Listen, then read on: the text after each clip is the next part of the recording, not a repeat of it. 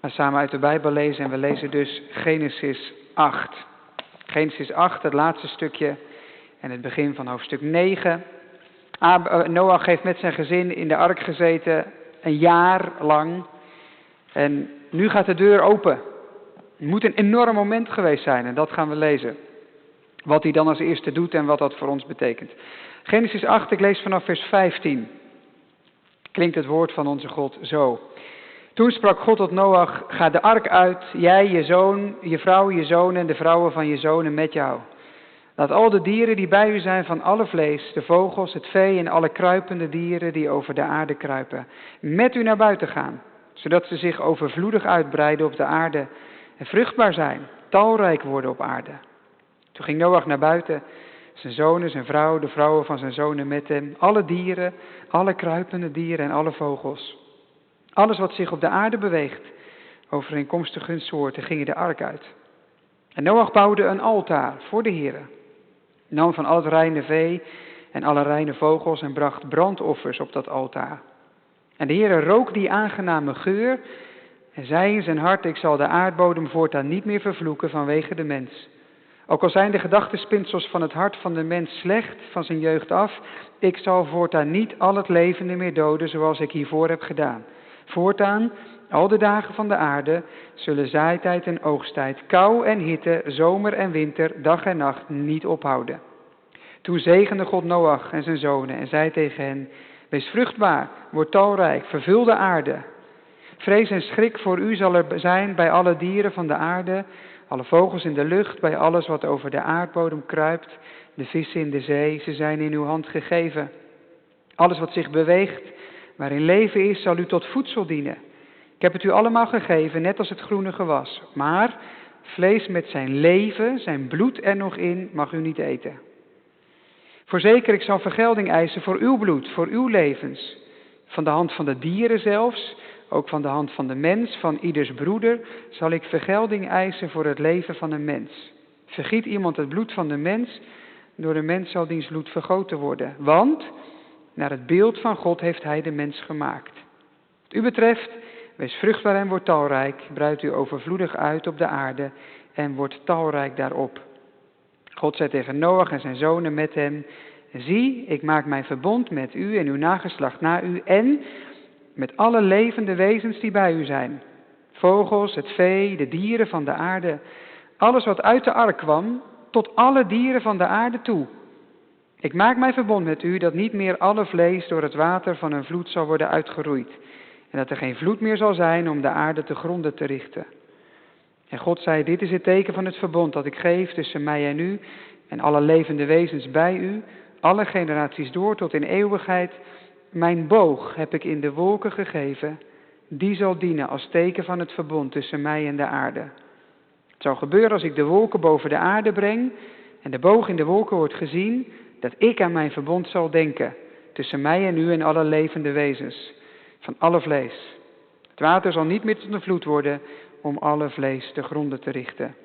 Als die boog in de wolken is, zal ik hem zien en denk aan het eeuwig verbond tussen God en alle levende wezens van alle vlees op aarde. Zo zei God tegen Noach, dit is het teken van het verbond dat ik heb gemaakt tussen mij en alle vlees op aarde. Een paar versen uit het Nieuwe Testament, Efeze 5, de eerste 2 versen. Noach offert en de geur van dat offer wordt een aangename geur voor God. Hou die woorden even in je achterhoofd.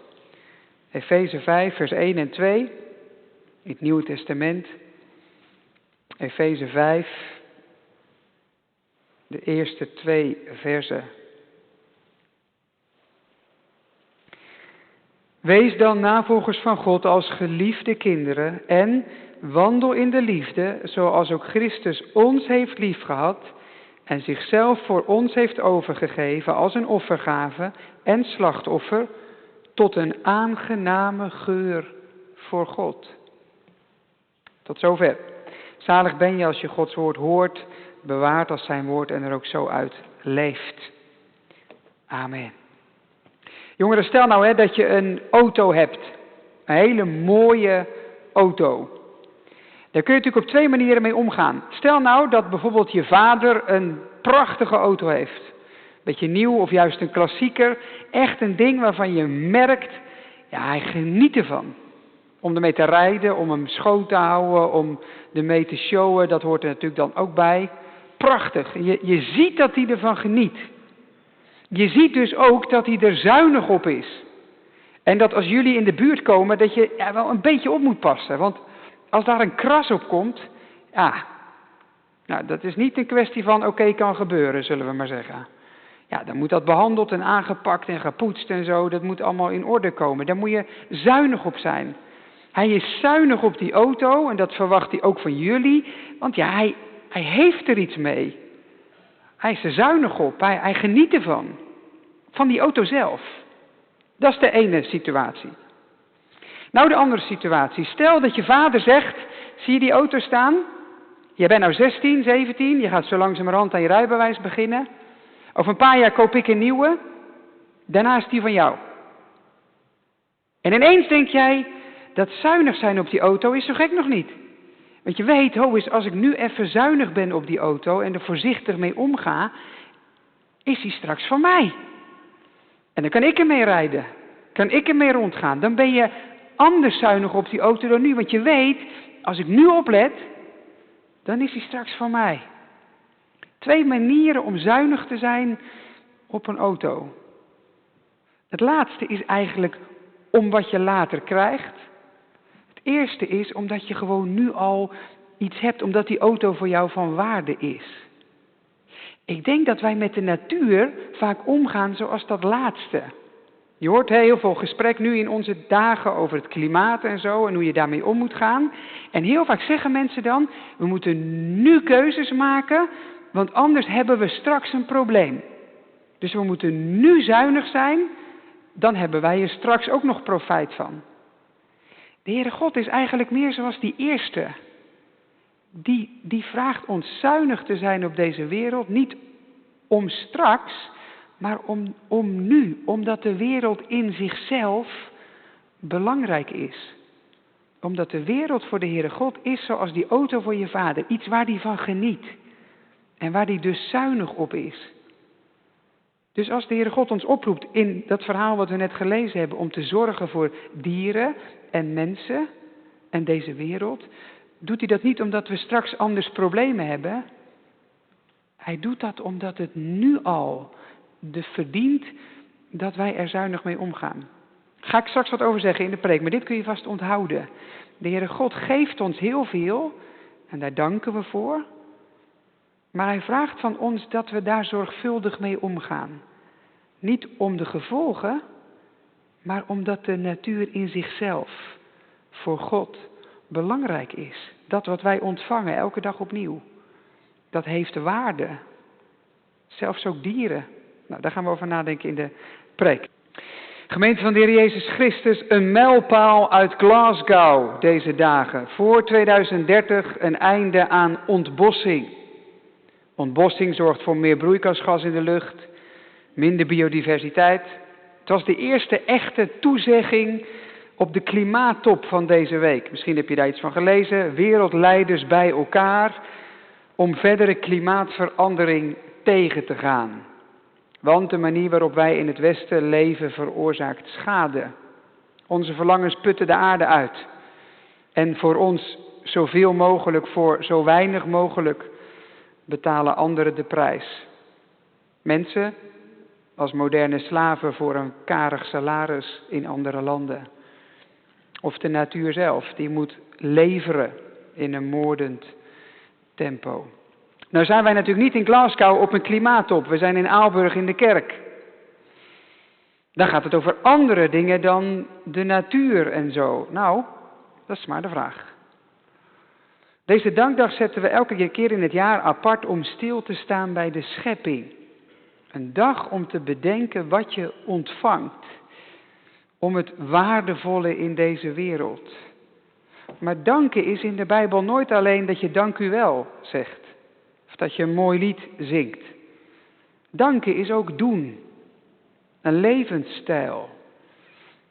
Anders leven omdat je je beseft, ja maar het is mij gegeven.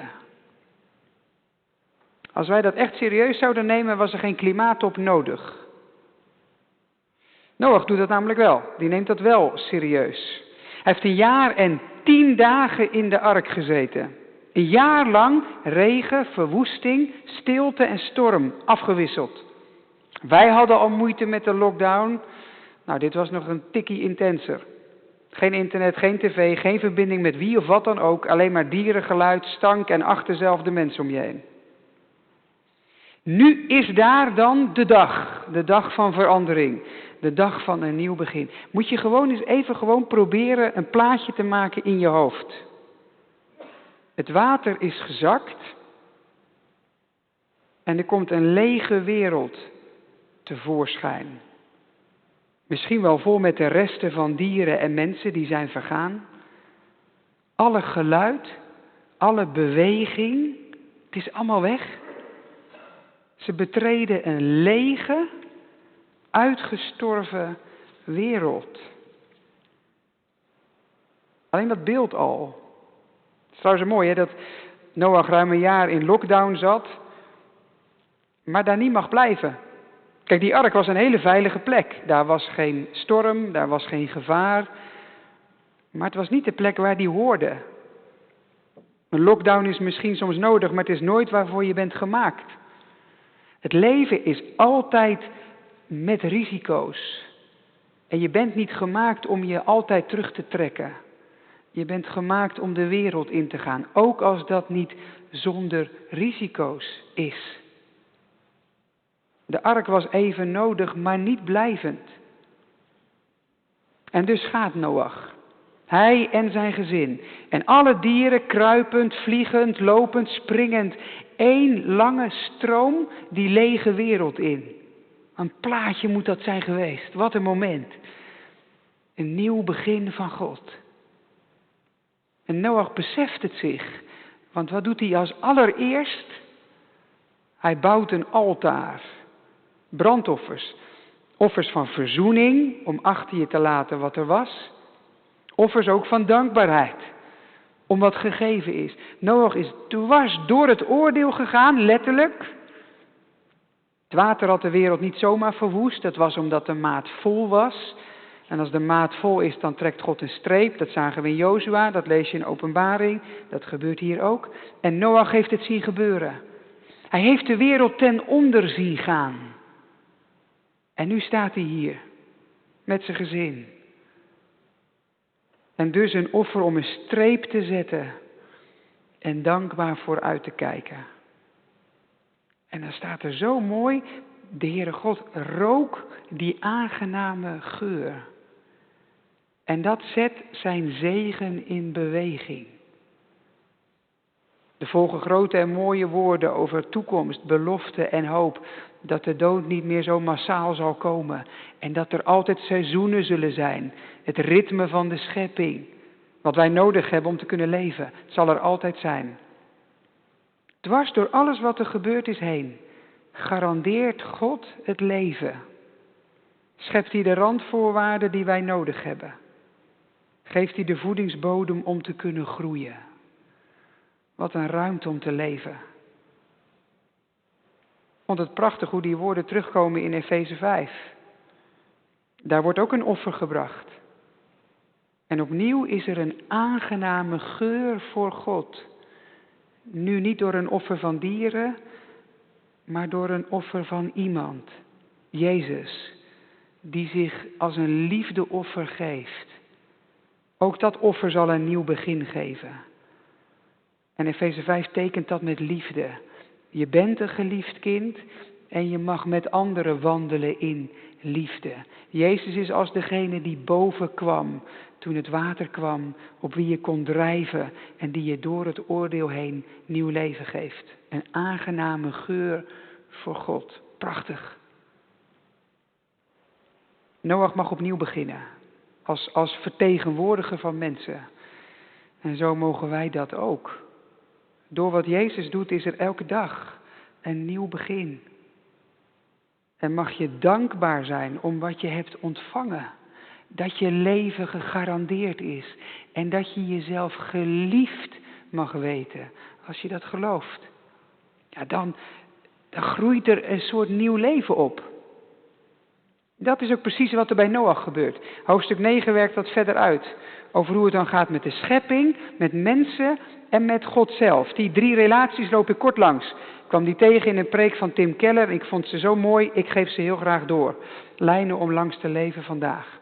Vers 1 tot 4, als je je Bijbel hebt, is het handig om hem erbij te houden. Vers 1 tot 4 zie je namelijk hoe we dan moeten omgaan met de natuur.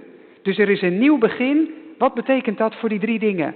Nou, allereerst betekent dat iets voor de natuur. Het groen, maar ook de dieren. En dan ligt er een prachtig evenwicht. Aan de ene kant, anders dan in het begin, worden dieren ons tot voedsel gegeven.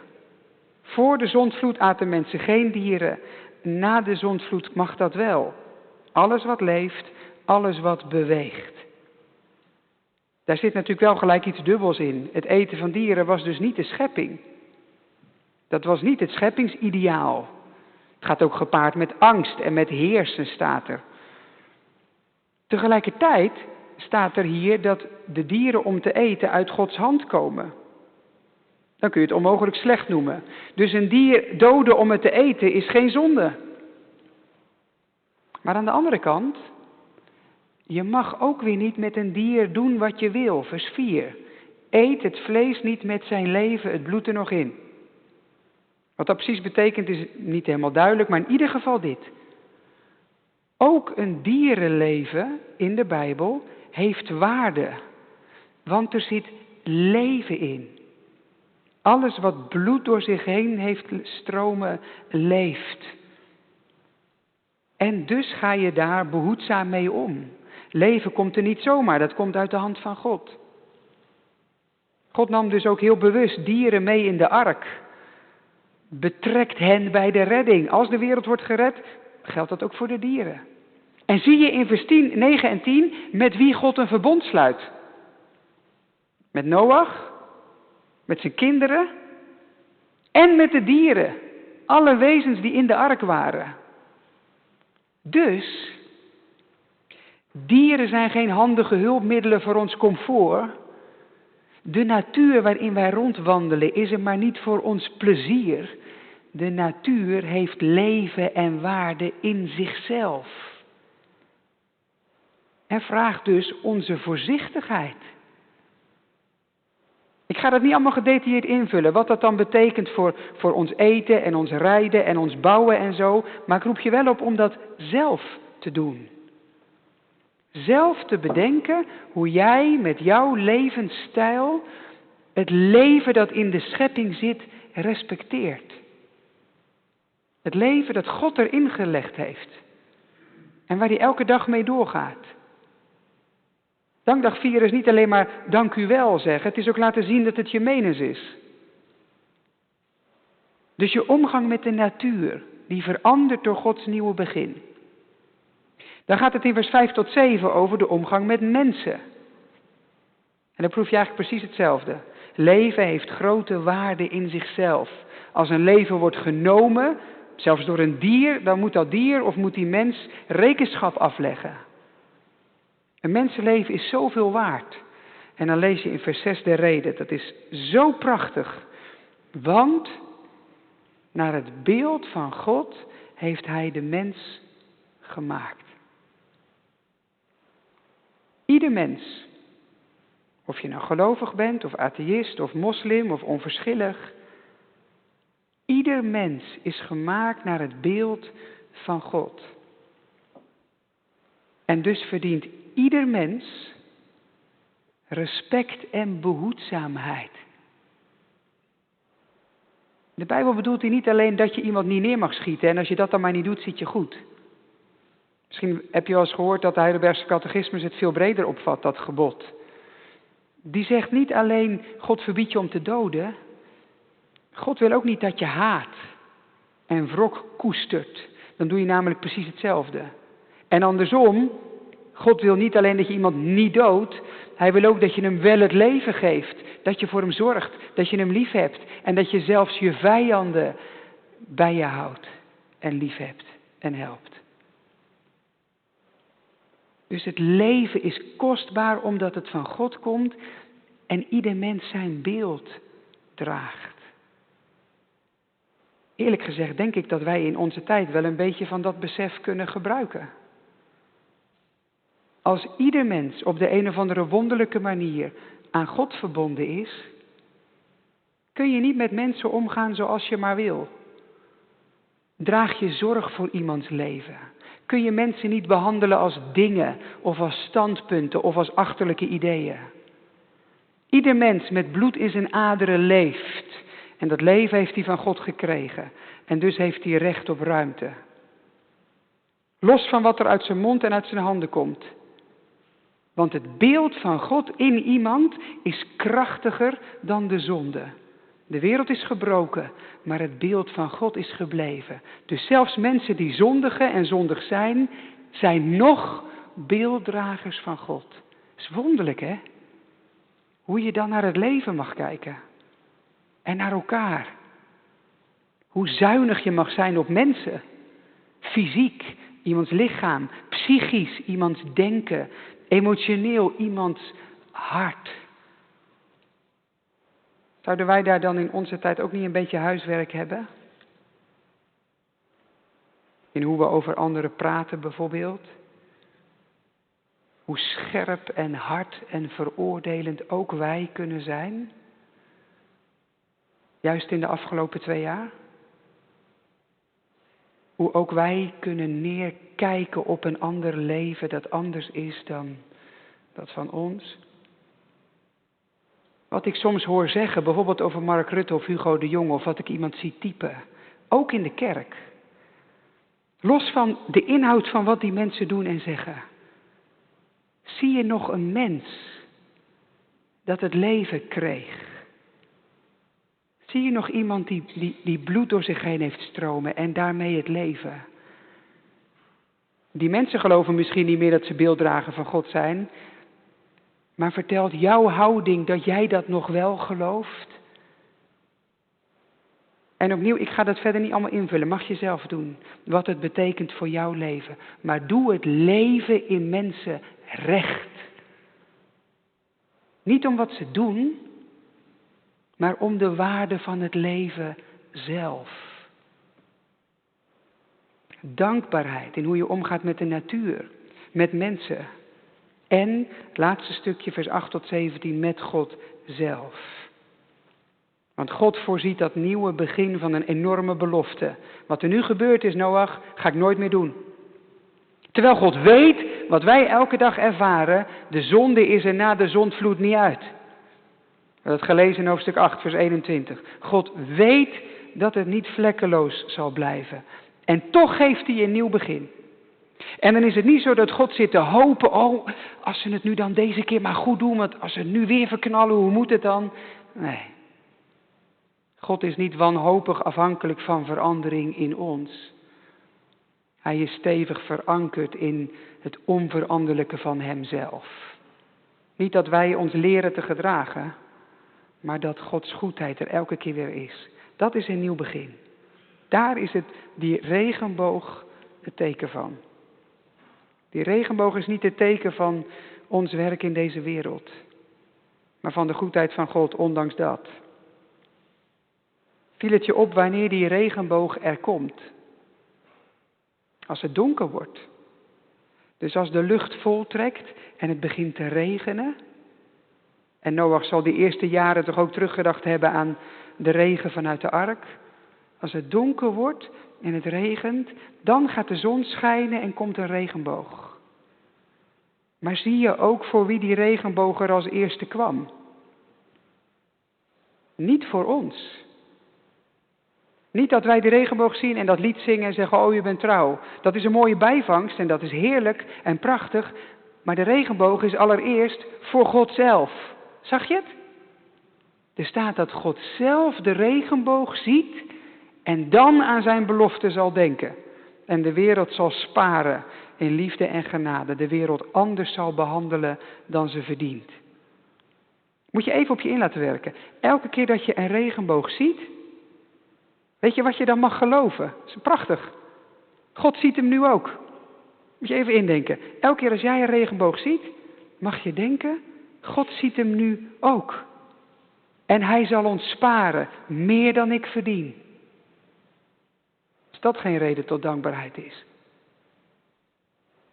Zo vieren wij vandaag Dankdag.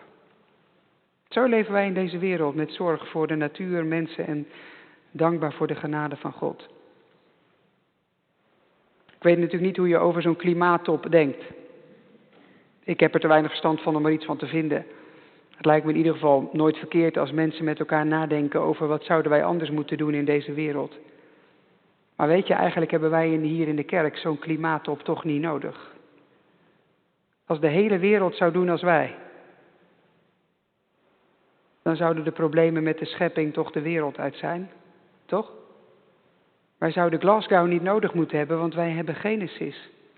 Wij weten wat danken is. En dat maakt alles anders. We hoeven niet maatregelen te nemen omdat we bang zijn wat zal het doen met onze kinderen. We hoeven niet voor de schepping te zorgen omdat we bang zijn voor onszelf. We mogen zorgen voor de schepping omdat we die schepping ontvangen in dankbaarheid. Uit de handen van God zelf. Daarom zijn we zuinig op de wereld die God ons gaf. Niet uit angst voor de gevolgen, maar uit dankbaarheid voor vandaag. Deze schepping zit boordevol leven. En dat krijgen we uit Gods hand. Leven waarin we mogen delen. Leven waarop je zuinig bent. Loof nu God, want Hij is goed. Hij heeft in de grote vloed streng geoordeeld heel de aard. Noach in de ark bewaard. In geloof mag ik verstaan, God ziet mij als vader aan. Hij die goede gaven geeft, zorgt voor mij, zolang ik leef. Halleluja. Amen.